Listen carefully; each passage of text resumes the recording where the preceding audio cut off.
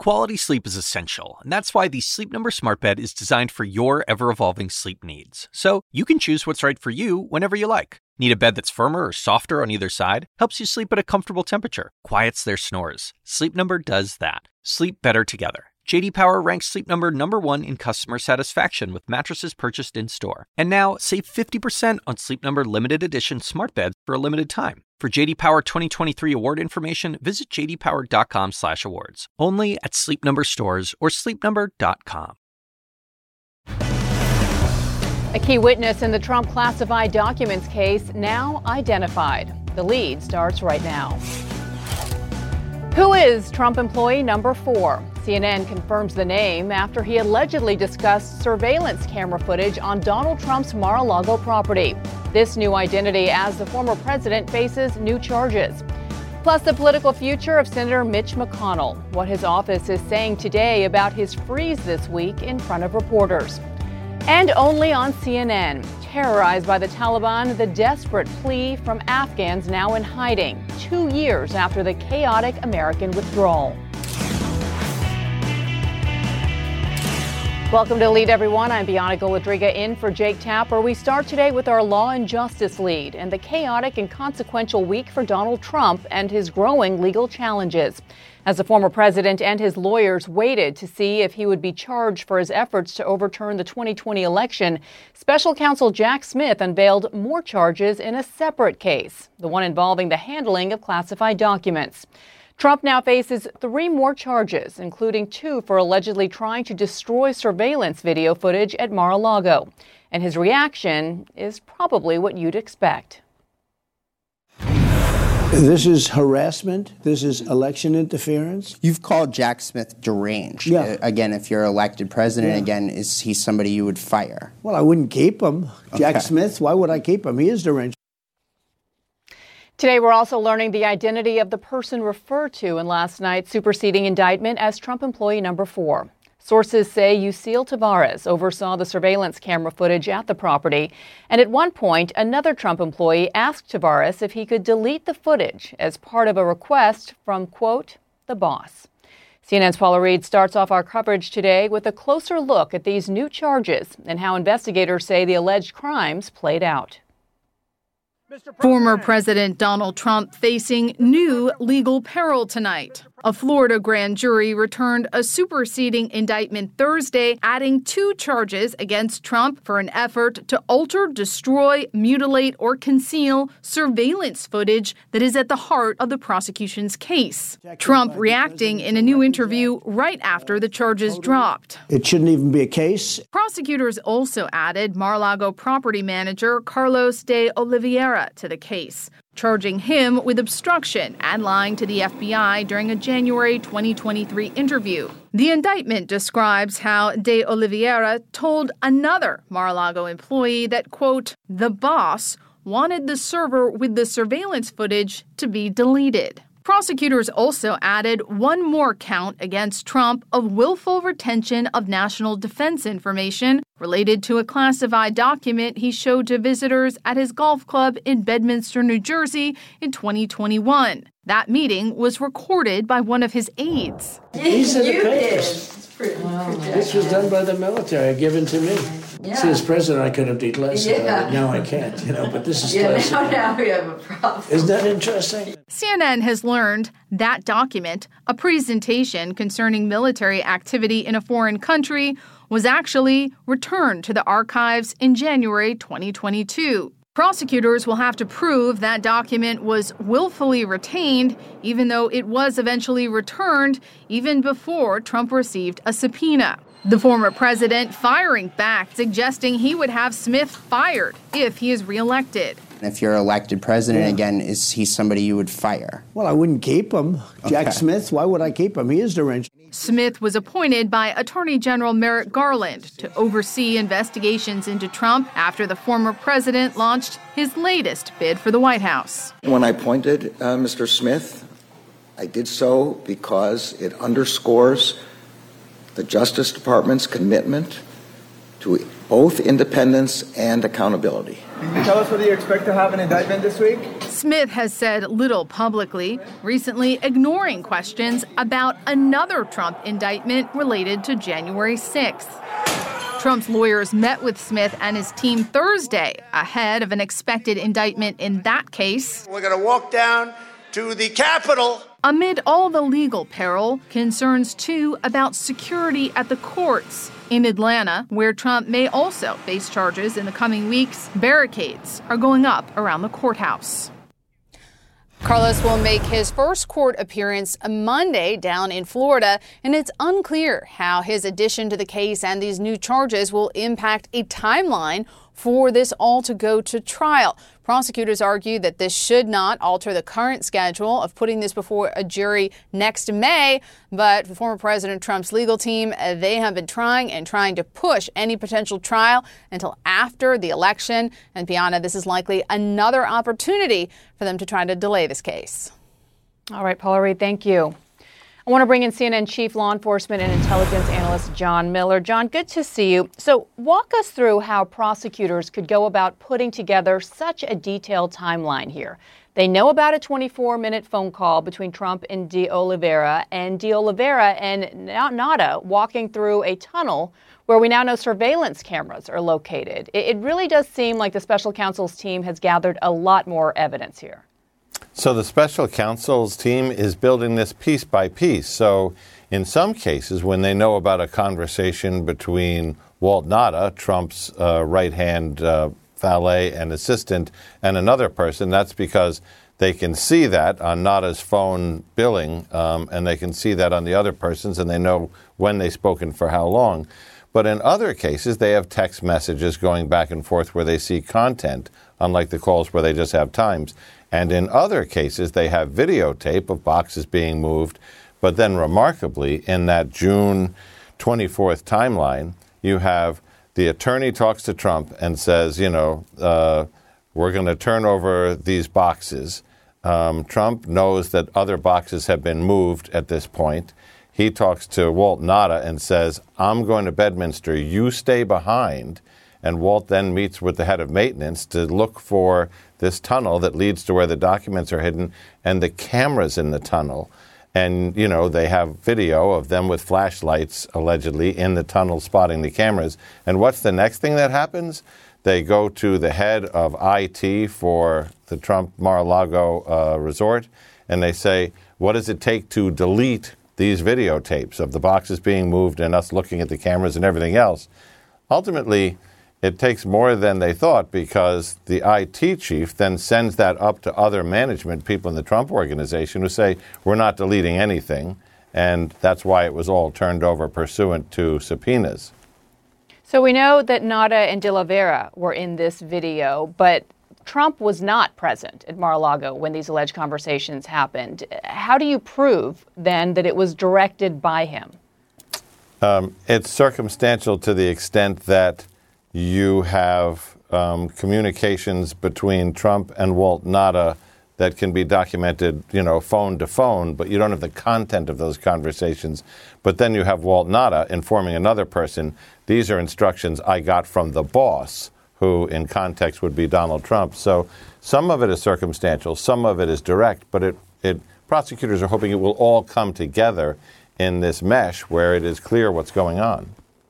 So sources also say that De Oliveira was involved in the pool incident, which we know prosecutors were investigating, and that was when employees drained the resort swimming pool and then ended up flooding a room where computer servers containing surveillance video logs were kept. I'm sure investigators are looking at that now as well. So Trump's Save America Fund has paid a lawyer representing De Oliveira $200,000 as this investigation is going on. And Bianna, that's before he was charged with any crime. So that indicates that he has been the focus of law enforcement scrutiny throughout this investigation. And I think you could intuit from that he has probably been under pressure through his lawyers to cooperate with the investigation, become a witness. And I think this superseding indictment naming him as a defendant is a pretty good indication that he's not going that way, at least not right now.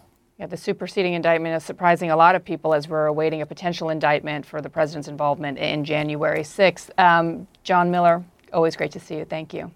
Thanks. Well, joining me now is former Assistant Special Watergate Prosecutor Nick Ackerman. Nick, thank you so much for joining us. So these two new charges that the former president faces for allegedly attempting to delete security footage, how serious are they compared to the ones that he was already facing in the case? I mean, both seem to relate to obstruction of justice here. That's right. I mean, they're both extremely serious.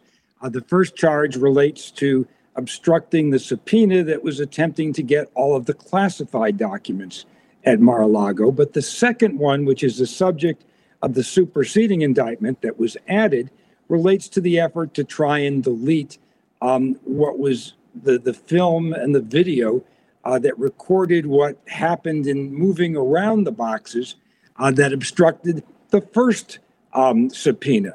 So both of these are interrelated. It adds more to the case. It makes it a stronger case. And if it wasn't beyond a reasonable doubt before, it's beyond a reasonable doubt at this point that these individuals conspired to obstruct justice. So obstruction squared, you can identify it as. That's right. That's one way to put it. How do you think the judge in this documents case, Judge Eileen Cannon, will react to prosecutors just now adding more charges and yet another defendant? I mean, she just recently set the trial date for next May, though most people believe that it will happen later. Obviously, the former president wanted it after the election. Prosecutors wanted it in December. What do you think her reaction is going to be to this? I don't think it's going to be any big deal. It's not unusual to have a superseding criminal indictment. It happens all the time. I don't think this is really going to add to any play here. When she moved it over to May, she was kind of constrained by a couple things. First of all, the government didn't push too hard on the December date, basically saying it was aspirational. And at the time, they must have realized that they were going to supersede.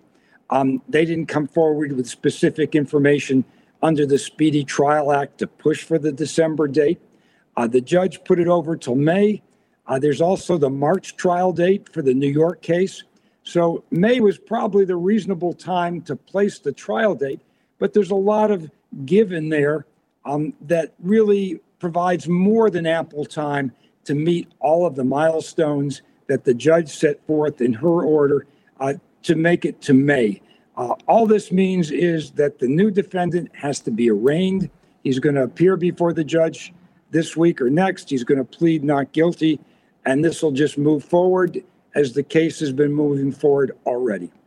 So based on this new indictment, how serious are the charges against this new defendant, Carlos de Oliveira? What defense could his attorney counter with? There's not much of a defense here. I mean, he has definitely put himself in the middle of this conspiracy. There are text messages that put him right in the middle of this. He's also lied to the FBI. They've got him on the video showing that he actually moved the boxes when he said he knew nothing about them. These are serious counts. They carry 20 years, up to 20 years in prison. So he's looking at a very serious charge. And when you put all these other two people together with Donald Trump that go before the jury that have to decide guilt or innocence, it just adds to a conclusion that all of these people were guilty. They were all in it together.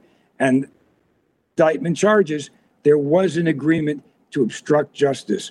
First one against the initial subpoena, and then the third defendant who came in was involved in the effort to try and delete the video tapes. All right, Nick Ackerman, we'll have to leave it there. Thank you so much. Well, Thank CNN you. asked House Speaker Kevin McCarthy about the new charges against Trump. Hear his response up next. Plus, the 2024 showdown tonight. Will Republican presidential candidates try to capitalize on Trump's legal drama or keep the peace with their number one challenger? And just into CNN, brand new missile strikes in Ukraine. The sensitive target hit, and the new images of the attack are coming in.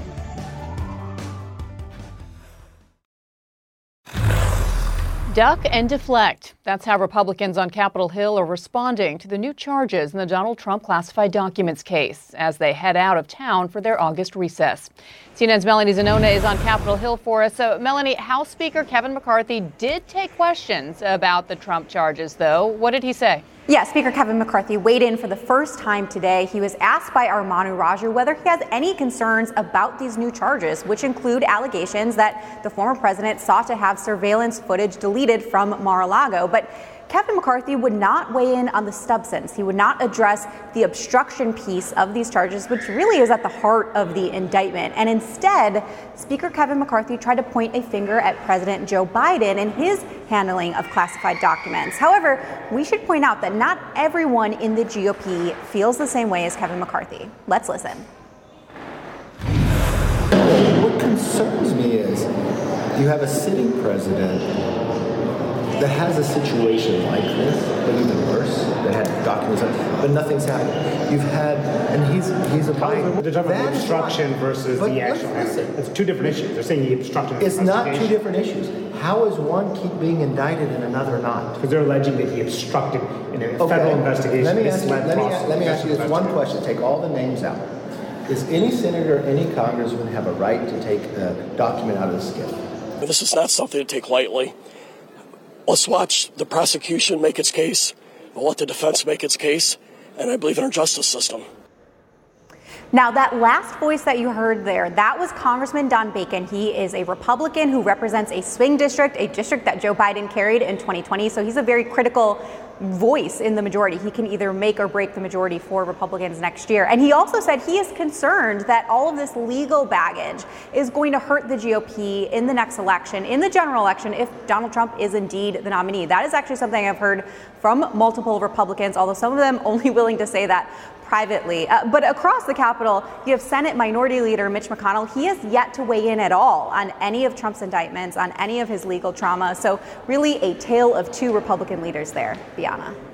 All right, Melanie Zanona, thank you.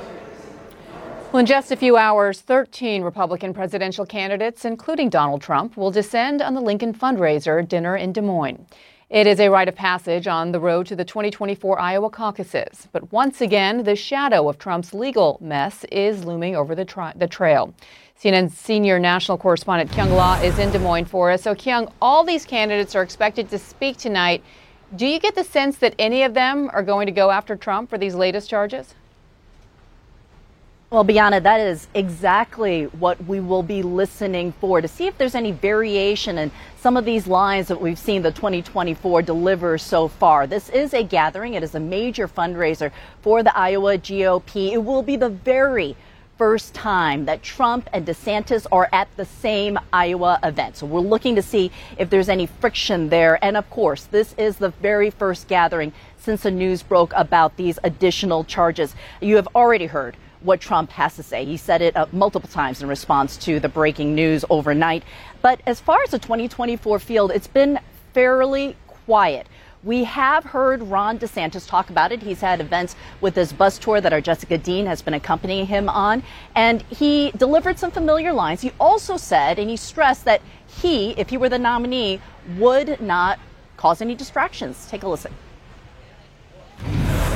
It requires that we're focused on the issues that matter. We don't have time for distractions. You can't take your eye off the ball. You got to get the job done. So as president, I'm going to conduct myself in a way that is focused on the people's issues.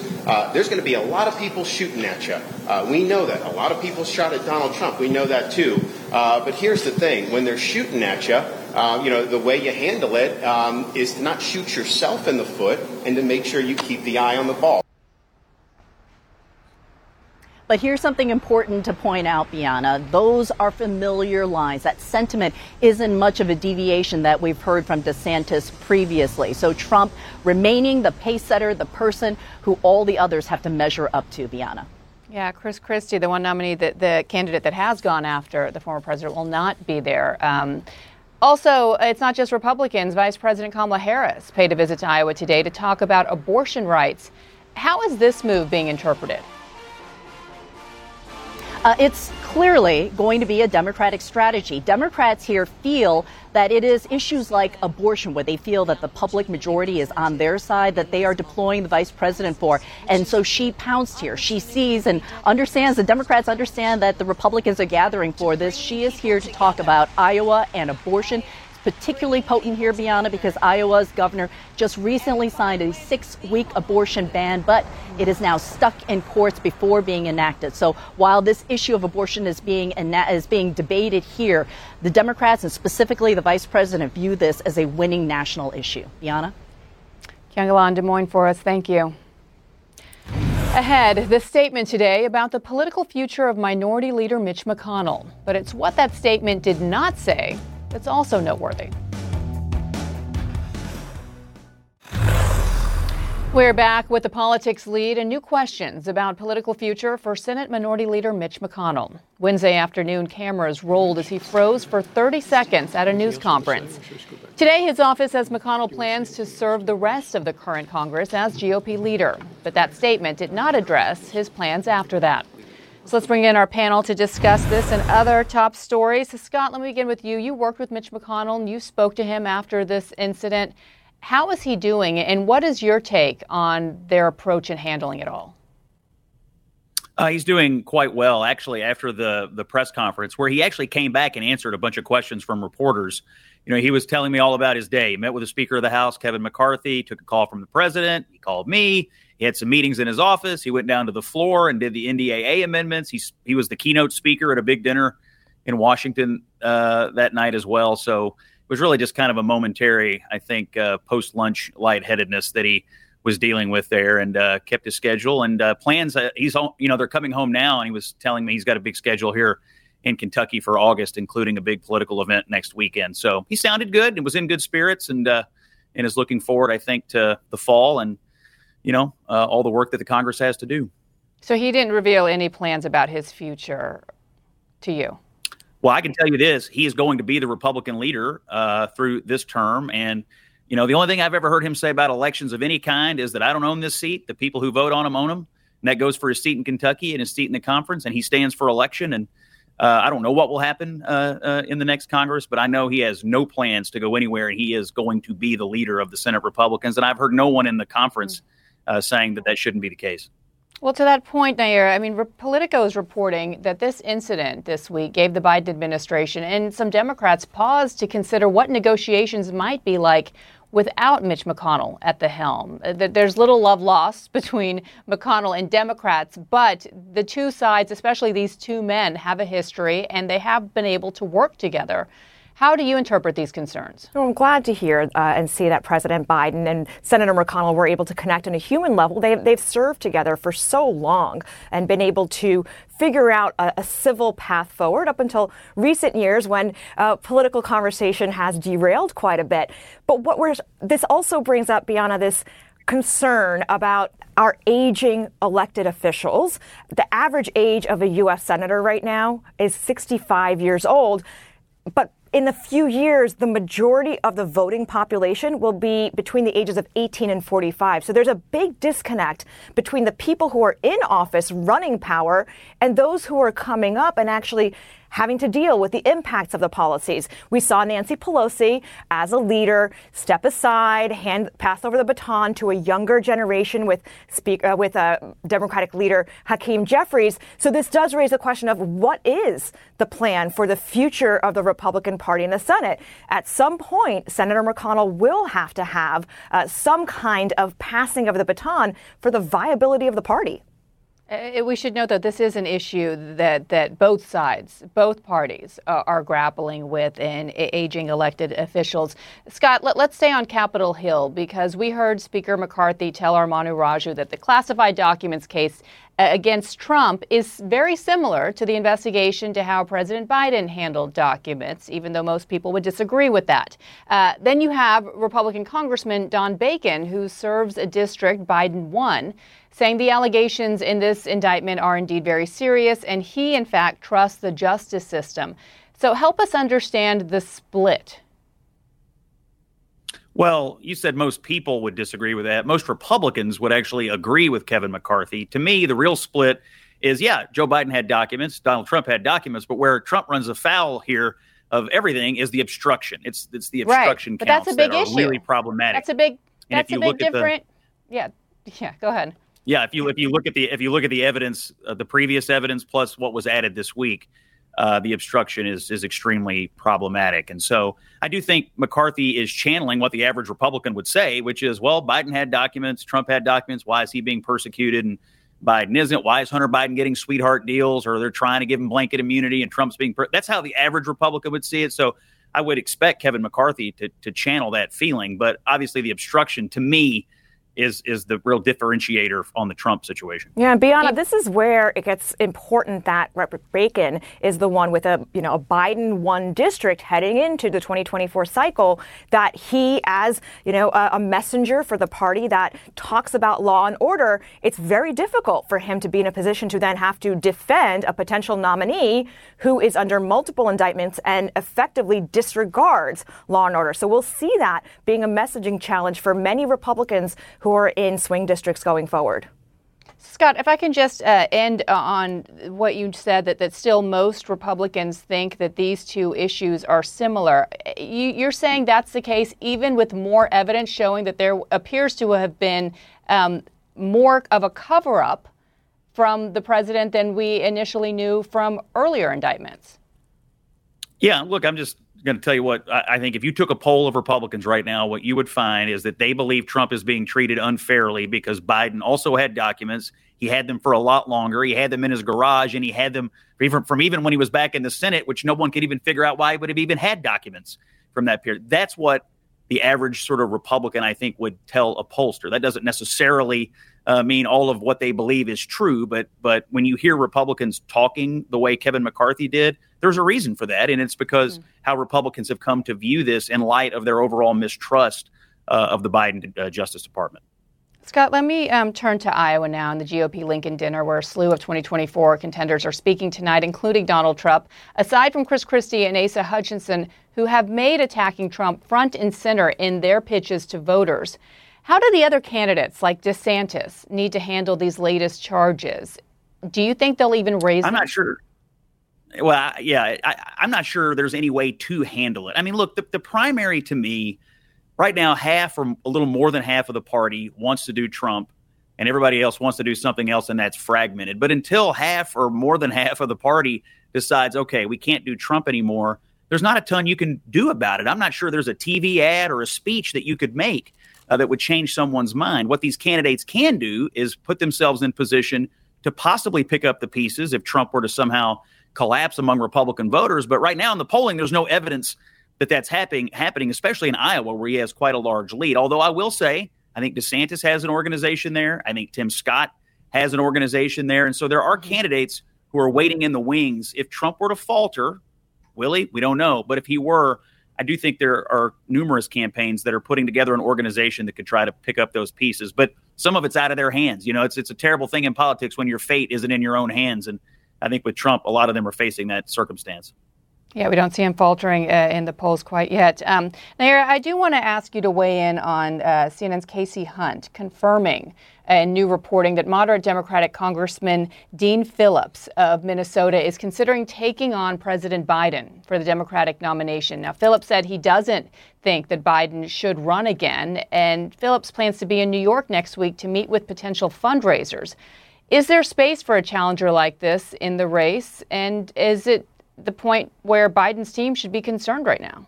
It's still very early on, and at this point, the Biden White House is going to be keeping the focus on the fracturing in the Republican Party rather than any concerns about potential challengers. And typically, the party apparatus, whether they be at the state level or the national level, do coalesce and unite around an incumbent because you have the bullhorn and the bully pulpit of the White House. But what Congressman Phillips does offer that could be compelling, potentially to unaffiliated voters or people who are not deeply partisan, is the fact that he's of a younger generation.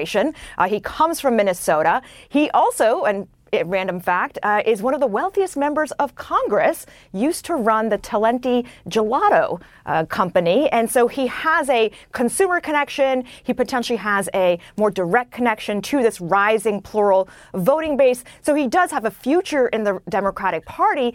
It just may not be right now. I didn't know about the gelato connection. Thanks so much for telling us that. We'll have to leave it there. That's an amazing fact. We'll go from a Democrat nominee that loves to eat ice cream to one that owns ice cream. Ice cream wins. Ice cream wins. Scott, Making the connection there. Thank you both, and having a great weekend. Well, up next, a CNN exclusive with Afghans in hiding from the Taliban. Their desperate plea 2 years after that chaotic U.S. withdrawal from Afghanistan.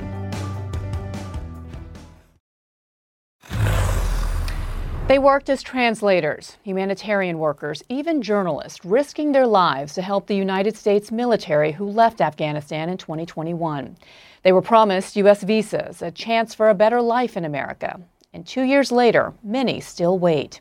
Some have ended up next door in Pakistan. And as Nick Payton-Walsh reports, many have already been deported, forced to once again live under the fear of the Taliban. It was the end of America's longest war, the worst of days. As Kabul fell to the Taliban and its airport became the last chance for salvation, the United States pledged those who helped it would have a new life in America. Those who helped us are not going to be left behind. But nearly 2 years later, not only are some Afghans who've been officially told they should get visas to America still waiting in neighbouring Pakistan, some have waited so long, CNN can reveal they've been deported back to Afghanistan. Sent back by Pakistani police to the Taliban they fled. They stopped and told us, so, we give you 24 hours deadline. We should not see you in Pakistan land. CNN spoke to 2 Afghans who now, back in hiding in Kabul, had paperwork confirming they were being processed for US so-called Afghan P2 visas. This is very, very dangerous and it is very tough. You know that how many people have been killed, have been tortured, have been disappeared. They will punish me, they will put me in jail, maybe they will kill me. I'm sure they will. Still, we believe that USA will help us. We believe. We didn't lose our hope still. Another said he hadn't even told close family of his return to Kabul or deportation. They did not hand us over to the Afghan border forces. They just released us on the border and told us to go back to Afghanistan. Also, they did not give us any deportation document. It was me, my 4 kids, and my wife who got deported together. For some, desperation means it is already too late. This is where one of 2 Afghan men waiting for US visas took their own lives in the past 2 months, throwing himself from the 6th floor here, according to activists. Hundreds of Afghans have been deported from Pakistan in recent months, say human rights groups. No distinction apparently made for those with the promise of a US visa. Last week, Afghans in Pakistan waiting for US visas staged a protest. CNN spoke to several who complained of police harassment and feared greatly deportation to Afghanistan. One described how the Taliban had beaten him senseless in Kabul before he fled, but that he now fears the Pakistani police's harassment. They were asking for visa. There were a lot of policemen. They came into the house without prior information, and they took me out of home, and they were just putting me in the van. In my case, they were very much hurt. They were crying, and they were asking for help.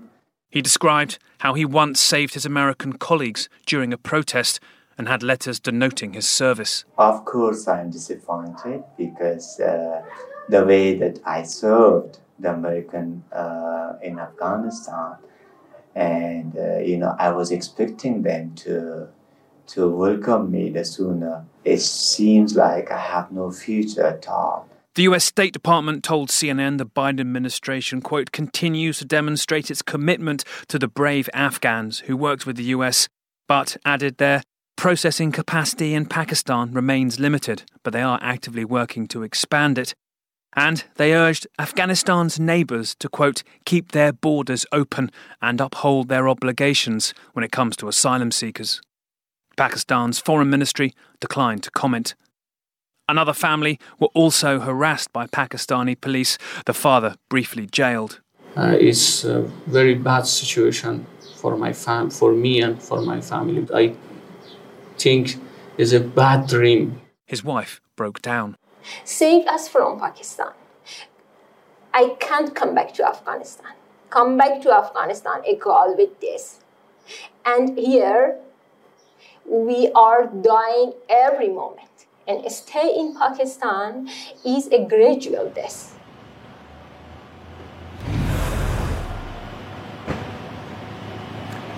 Now, Biana, on the 15th of August, it will be 2 years since Kabul fell to the Taliban, and we're in this strange, dark period where those Afghans who risked their lives for the United States and then did what the US told them to, which is to flee to a third country like Pakistan, are now waiting so long for US help to finally materialise, and in fact the countries that essentially hosted them for nearly 2 years are forcibly sending them back towards the Taliban. We are hearing from NGOs that over 500 cases of deportation have been documented this year. That doesn't all mean that they were due US visas, but frankly, if you are being deported back to the Taliban, you don't declare how you used to work for the US as that is happening. This is a significant issue for the State Department to deal with if they're going to keep that promise. Biana?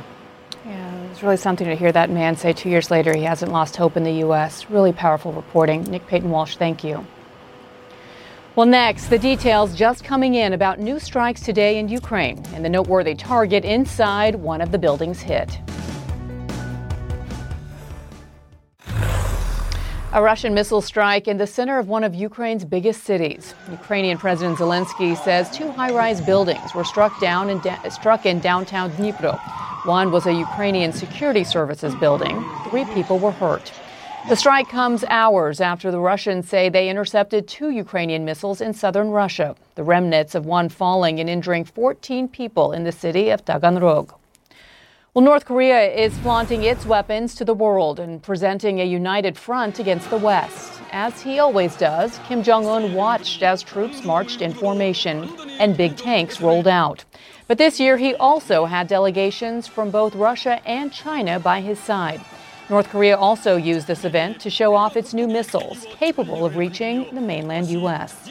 CNN has obtained the 911 call when Bronny James, the oldest son of NBA star LeBron James, went into cardiac arrest at a basketball practice Monday in Los Angeles.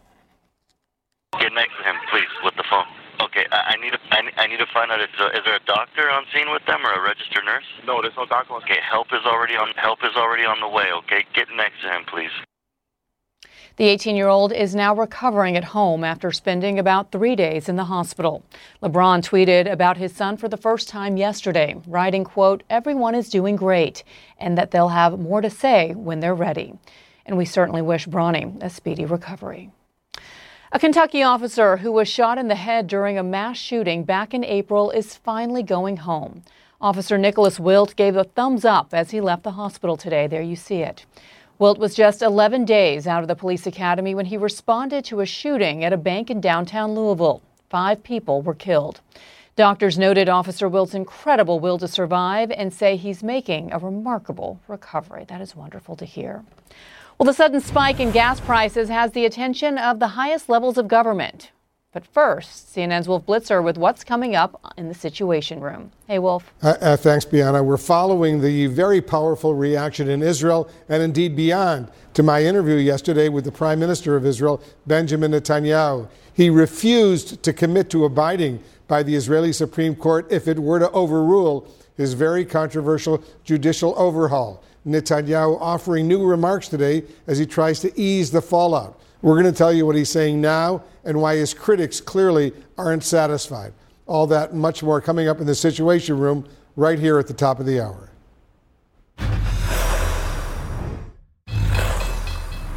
In the money lead today, the White House says it's watching the sudden spike of gas prices, quote, very carefully. The current U.S. average is $3.73 a gallon. That's up 2 cents today and 14 cents in a week. Still far off last year's record. A senior administration official tells CNN President Biden believes the situation is steady, but one to watch. They also note the strength of the economy drives up travel and energy use. Well, coming up Sunday on State of the Union, Democratic Senator Chris Murphy and 2024 GOP candidates Chris Christie and Vivek Ramaswamy. That is Sunday morning at 9 and again at noon right here on CNN. That is it for us this hour. Our coverage continues now with Wolf Blitzer in the Situation Room. When you work next level. And when you play next level. And when it's time to sleep, Sleep Number smart beds are designed to embrace your uniqueness, providing you with high-quality sleep every night. Sleep next level. J.D. Power ranks Sleep Number #1 in customer satisfaction with mattresses purchased in-store. And now, the Queen Sleep Number C4 smart bed is only $1,599. Save $300 for a limited time, only at Sleep Number stores or sleepnumber.com. Prices higher in Alaska and Hawaii. Quality sleep is essential, and that's why the Sleep Number smart bed is designed for your ever-evolving sleep needs. So you can choose what's right for you whenever you like. Need a bed that's firmer or softer on either side? Helps you sleep at a comfortable temperature. Quiets their snores. Sleep Number does that. Sleep better together. J.D. Power ranks Sleep Number #1 in customer satisfaction with mattresses purchased in-store. And now, save 50% on Sleep Number limited edition smart beds for a limited time. For J.D. Power 2023 award information, visit jdpower.com/awards. Only at Sleep Number stores or sleepnumber.com.